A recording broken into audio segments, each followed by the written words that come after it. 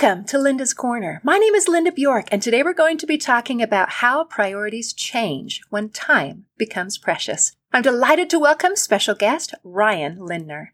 Ryan is a personal development specialist and the author of The Half-Known Life. You can reach Ryan and learn more about his book at his website, rslindner.com, and I'll include a link in the description. Welcome, Ryan. I'm so glad that you could join with me today.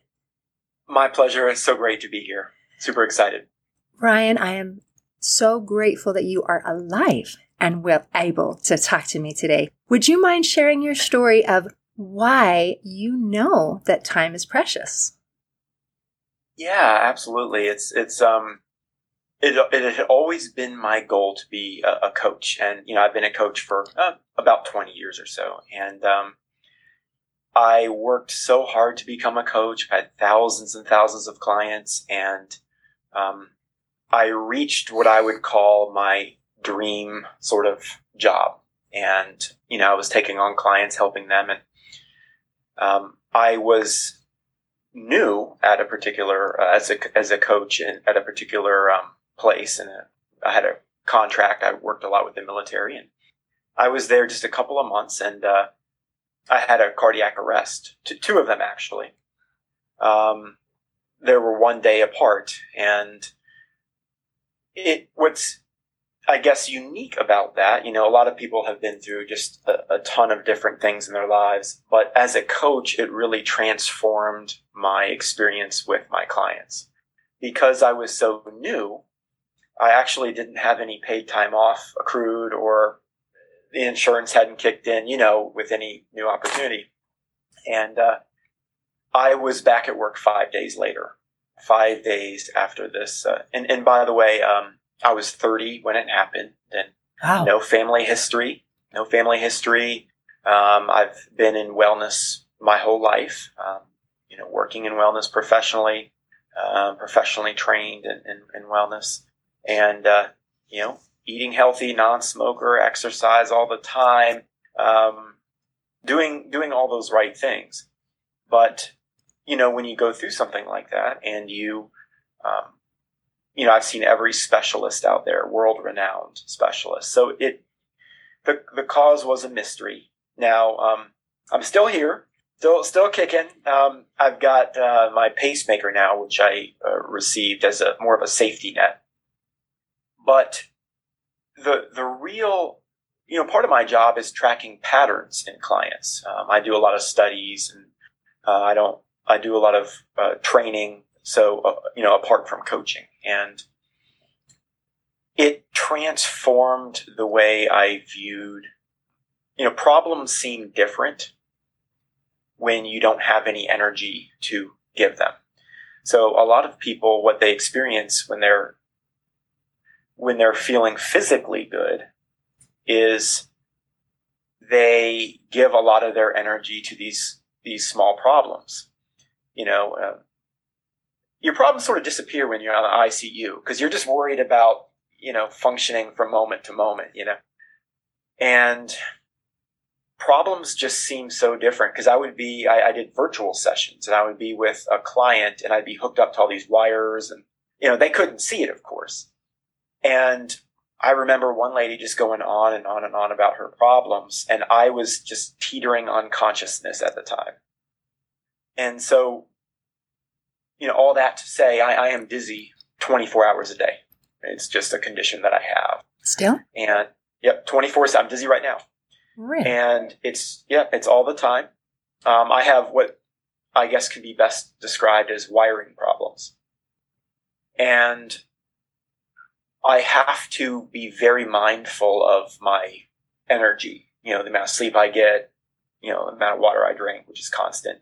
Just all these little things and triggers, things that make the dizziness worse. And when you no longer have energy to give to problems, you have to make conscious choices of what's worth it. The cost of anything in your life is the amount of energy, amount of time it takes from you. That's the cost of anything. And coincidentally, my career, my specialty, is really helping clients move out of their own busyness, and I help them through transitions. So that's what I specialize in. So I just found it very fitting in a darker kind of way that, I would go through something like that, and then that's what I did as a professional anyway, which was help people sort of look at their problems in their lives differently. And very different from book learning, because you really, really deeply understand this. I thought your comment, when your problems go away when you're in ICU, I would kind of clarify that just a little bit. I wouldn't say your problem. I would say you have a problem. That is why you are in ICU. However, just the idea of that prioritizing and the little things don't matter, and things that seemed big all of a sudden seem very, very, very small.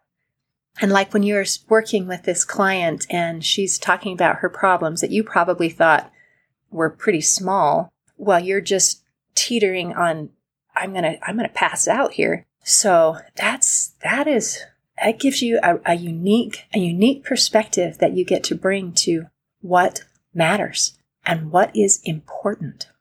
So how do you help your clients be able to make that transition and recognize, these things don't matter so much? Because we can get fixated on the tiniest little thing. And, we talk about perspective. If you have something right in front of your face, it seems huge, insurmountable. Where if you maybe take a step back, it's not that big. I can get over that. Yeah. Well, when I talk a lot about what matters, everyone thinks they know that already, right? It's like, family matters, relationships, all that stuff matters. But most of the time, people don't realize to the extent it's just in their periphery. So it's not, they know it matters, but their behaviors, the way they're living their lives, don't reflect that. And they don't know that per se. So as I, track patterns in clients, what I have found is that, everyone has a busyness they think is unique to them. This to-do list they're working on. I got to do that. I got to finish the bathroom remodel, mow the grass, pick up the kids. They think their busyness is unique to them. But any coach and counselor will probably attest to the fact that, they don't realize I just had, the same conversation, 500 times with, with other clients. And that is that, everyone is looking for more time. But and one commonality is that people can't see themselves, right?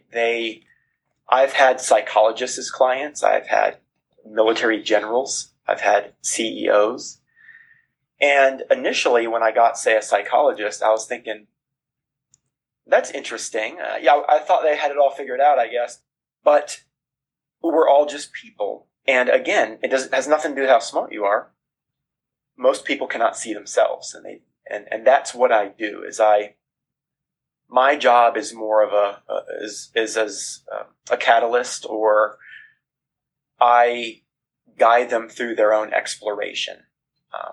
So my job is to ask the right questions, to get them to see their blind spots a little bit, and to be with them in those moments as they reevaluate that. Because again, most of them will tell you and describe very clearly what's important, but they can't see themselves. And so, that's where having this, other partner, this partnership is helpful. Isn't that interesting that we can have professionals, and I have had personal experience with family and friends who are professionals in the field of being able to help people to understand and see their problems and maybe some of the mistakes that they're making. And then they can see it as clear as day on the person, on the other side of the couch, or, that your neighbors, your friends. And yet, because I know them, I can see that they're doing those same things in their own life and don't see it at all. And so it's kind of fascinating. And you have a unique perspective in that, any of us, we're all humans. We can all make the same mistake. But because of your experience, you are not able to look at it and say, oh, this is something that other people need to work on. but I'm going to play by my own set of rules. Now there is a very level playing field where you say, you know what, this applies to me a lot. Yeah. And when you look at studies, a lot of people, when they go through a trauma, I've done also studies in hospice, for example. When they go through a trauma of some sort, they are pulled into the moment. Because what a trauma does is it kind of awakens you. It shocks you to kind of go, whoa, what just happened? I got in a car accident. I did this. I forgot all about my to-do list for a minute, and now I need to get really clear on how I'm living my life. And, that's what a trauma does. It awakens us temporarily. And then most people go back into that to-do list over a few months and they're sort of lost again. So what I try to do is hopefully a trauma isn't needed. It's really helping them, be present in the moment. Mindfulness, absolutely. But it's really about, those blind spots. And, there's that saying out there, if you want something done, give it to a busy person. And it's, what I mean by that is, people, whatever perspective they have of their own situation, sometimes it does look different from the outside. So exactly what you said, sometimes I'm working with a client and I'll see the solution to their problem right in front of me. It's right there, but they can't see it. And it's until we get that buy-in also that we recognize, this solution actually fits for me. Because like you said, we think we're the exception. Like when you talked about people and their to-do lists and how they figure, and it's funny that we think, oh, I am the only person on this planet with this to-do list with 527 things on it. Everybody else has it easy. When the truth is, no, we all have a lot of things that can demand our time. But we don't always have to say yes to everything that demands on our time, right? Absolutely. I mean, people think, or they treat busyness a lot like it's happening as like a victim of circumstance. In other words, like, oh, I got so much to do. I'm so stressed. But if you look at your life, what you find is that your current situation is often a result of a series of little micro decisions you made that got me here. No one's forced me to do this career, live in this state, or whatever.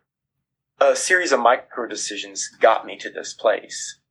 And that's what's going to get you out of it. Making the right choices for you, seeing those. A lot of people are stuck in familiarity, what's familiar, so they don't want to get outside their comfort zones. And they live in reasons why it won't work.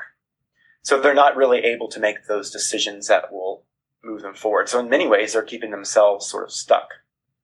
Oh, and all the things that you said can be very painful because you're taking it from a place of a mentality where I'm thinking, well, it's not my fault and there's nothing I can do about it. It just happened to me. And then you're trying to open my eyes and say, no, actually, Linda, the reason you are where you are is because of these little micro decisions. And that makes things like my fault. And ooh, who wants to hear that anything is their fault? Yuck. And then to say the solution is up to you. And that puts me in the driver's seat. And while that is very, very empowering, it's also a little bit incriminating because that means, I have some room to improve. And a lot of people think, but I'm so busy. There's no room to improve because I'm running as fast as I can on this treadmill, just trying to keep up. And, I always work with clients and when we encounter this, exactly what you're saying is, I'm just trying to keep up. It's not about perfection. It's about chipping away at it a little bit each day. Even if you had 5 minutes, you can do a lot in 5 minutes. A mentor told me that, a business mentor. And he said, just time yourself 5 minutes. How much can you get done? And again, most people can't see, how to get unstuck, but it's just about chipping away at it just a little bit each day. That's it. It could be 15 minutes. It could be 5 minutes. It's about creating boundaries for yourself and staying in those. I think one of the biggest mistakes that people make is the minute they slip up, it's this feeling, the guilt, and then, oh God, I slipped up, and then they give up after that. So I think it's about your internal dialogue to a large extent, and how you treat yourself. Do you treat yourself the way that you would treat a friend or a family member? Most people don't. Most people are very hard on themselves. So it wasn't until I said, you know what? Every day is a redo. And as long as I am showing up in integrity, which to me is just chipping away at it a little bit each day. I showed up today and I'm going to show up tomorrow. As long as I keep doing that, you will get there. You will get there. And I'll give myself, if I need 1 million redos, I get 1 million redos. And you can't berate yourself over it. And again, it comes down to prioritizing your energy. And I just refuse to make myself feel, to berate myself. Treat yourself as if you're someone to care about, right? I mean, most people don't. They're very hard on themselves. Isn't that the truth? We are usually our own worst critic. And I had a friend teach me this little phrase. It says, I am the kind of person who is kind to myself. And I thought, oh, what a beautiful and simple phrase. Where if you're caught in that cycle of, oh, why did I screw up? Oh, why did I da-da-da-da? To stop that, because that can create that ruminating cycle that's so damaging.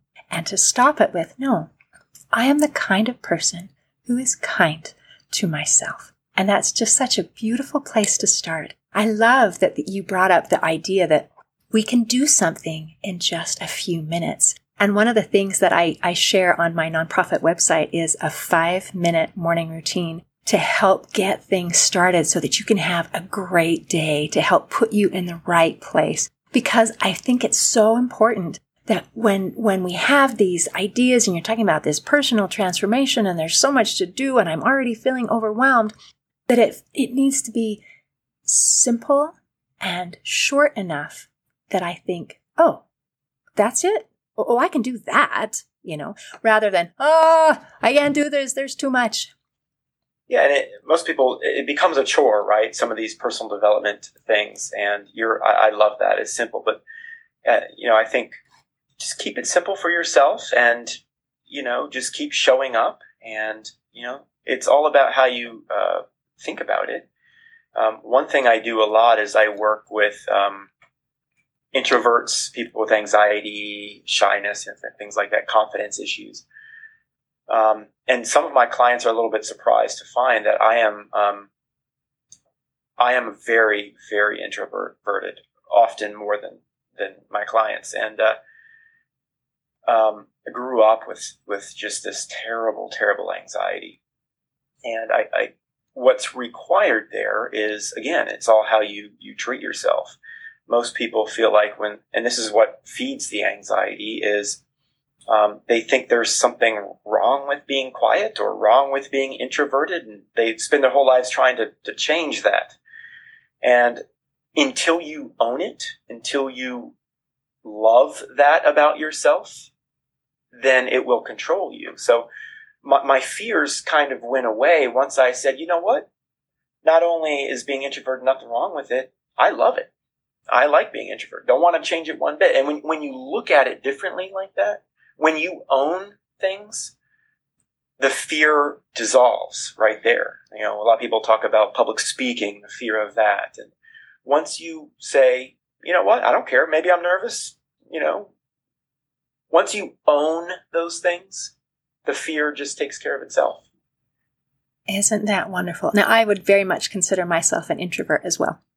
Somebody who is an introvert and versus extrovert can mean something a little different than what I previously thought it meant. It doesn't only mean that you're shy versus you're outgoing. It can also mean the way that you recharge is, I love to spend time alone. And that is how I build myself. And other people love to be in a nice big crowd with a bunch of people, and they kind of feed off of that energy. And to me, that drains me. So I really, anyway, so I agree with you. That's nice. And I love to say, the fear starts to go away when we own and we accept that.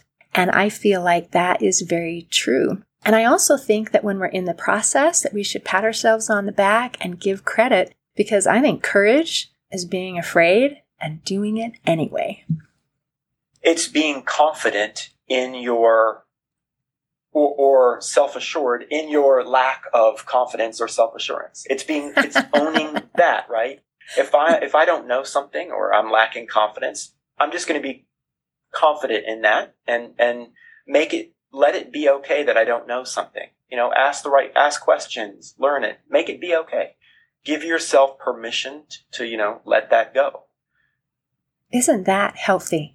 Because a lot of people have a feeling of perfectionism where they think, I cannot move forward until I am absolutely sure that I can do this perfectly. And that makes us very stuck because we really can't guarantee that we're going to move forward without making a mistake. And then we have to have that self-assuredness that it's okay to not know everything, and it is okay to not do everything perfectly because I am a work in progress. And you know what? That's great. Absolutely. It just, that mindset shift. And again, in my situation, when you have to consciously think of, what is worth the energy for me, it just came down to a simple decision is, I'm just tired of worrying, tired of, I just don't have the energy for it, let's put forth energy to things that are going to build me up and not break me down. Excellent, because that matters. That matters. Yeah. Now, we're talking about, trying to put our best foot forward here. And even when we don't feel necessarily confident in it, you have some hacks about how to be more, as you put it, attractive. How to kind of, we all have a mixture of our skills, our strengths, our weaknesses. So how do we put our best foot forward? Like, how do I sound great in a job interview? Or, give us some tips on how to look good and how to sound good. This is one of those topics a lot of people think they know. Like, I teach a lot about impressions and how to nail those impressions.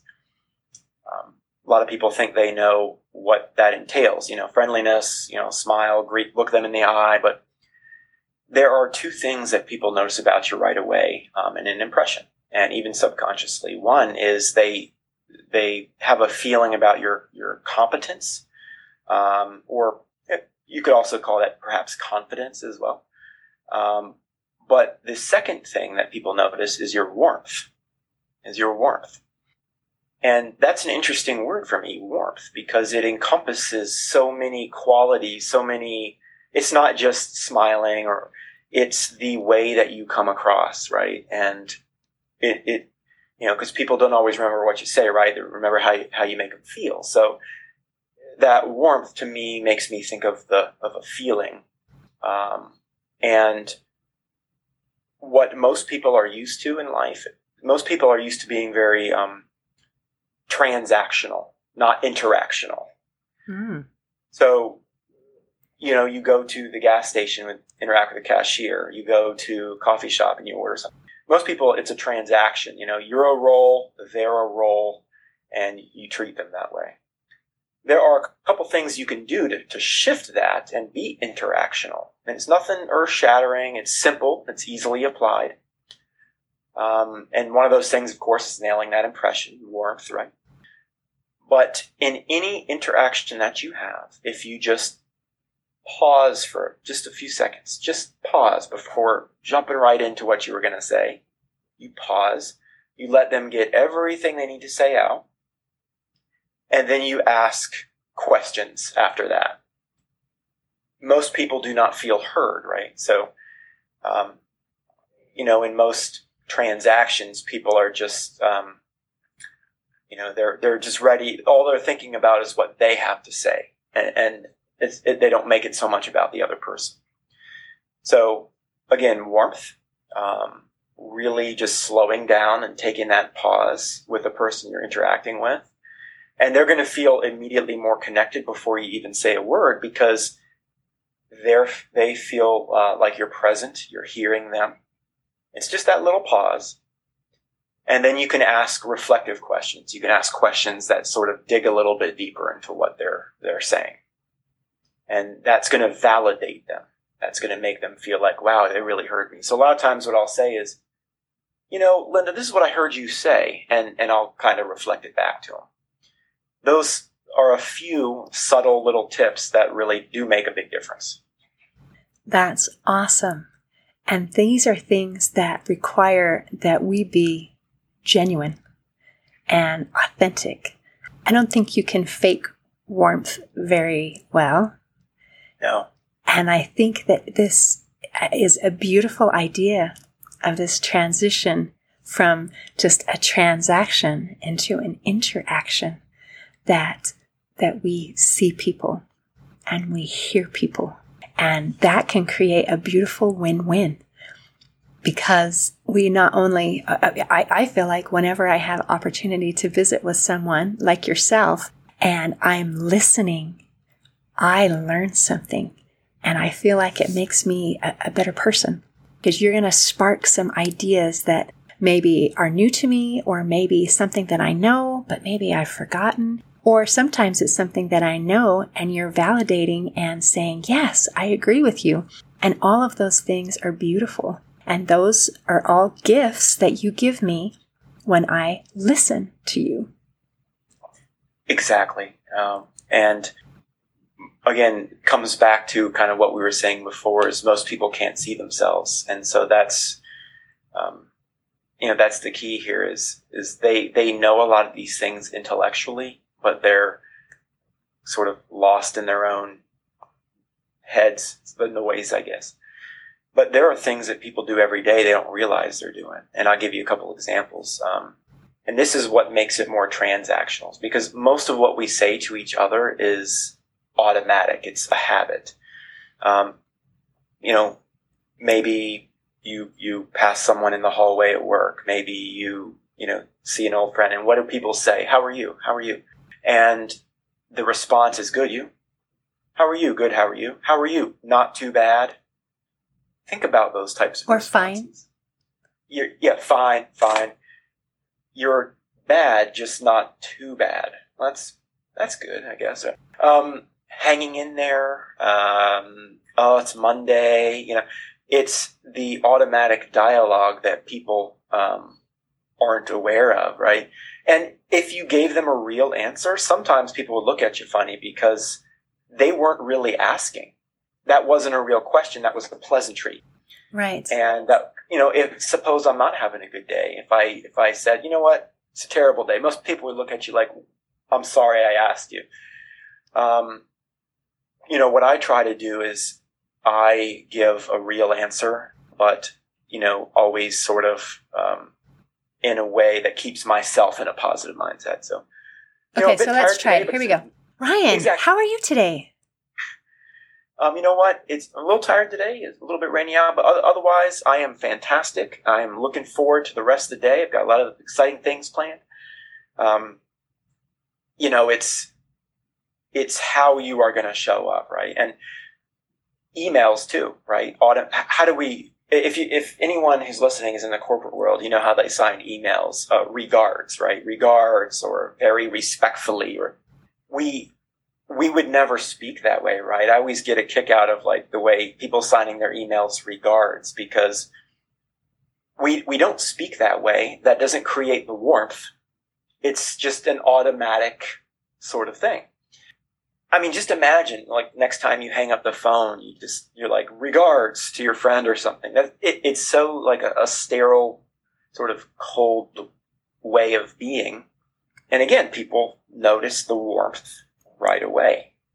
And so people can feel, even if they can't put their finger on it, they can feel if you're being interactional or transactional.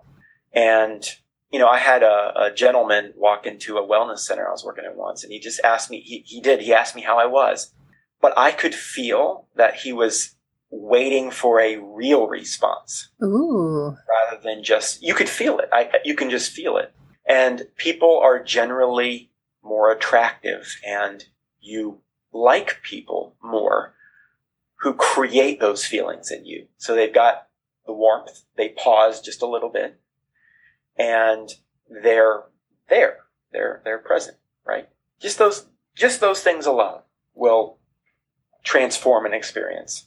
And that requires that I get out of my head and maybe what I'm thinking what I'm going to say next, or that I'm worried about what you're going to think of what I say, or what you're going to think about me. And instead, I have to get out of that and just, at least for the moments that we are interacting, be caring and thinking about you. And that is a big transformation. And I think it's beautiful advice. So thank you for the wisdom you've shared today, and thank you for visiting with me today. My pleasure. Thanks for having me. Mine as well. In closing, I'd like to share a quote by Jim Rohn. He said, "Time is more valuable than money.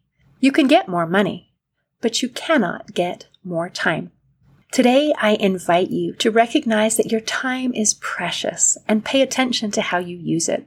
See you next time on Linda's Corner.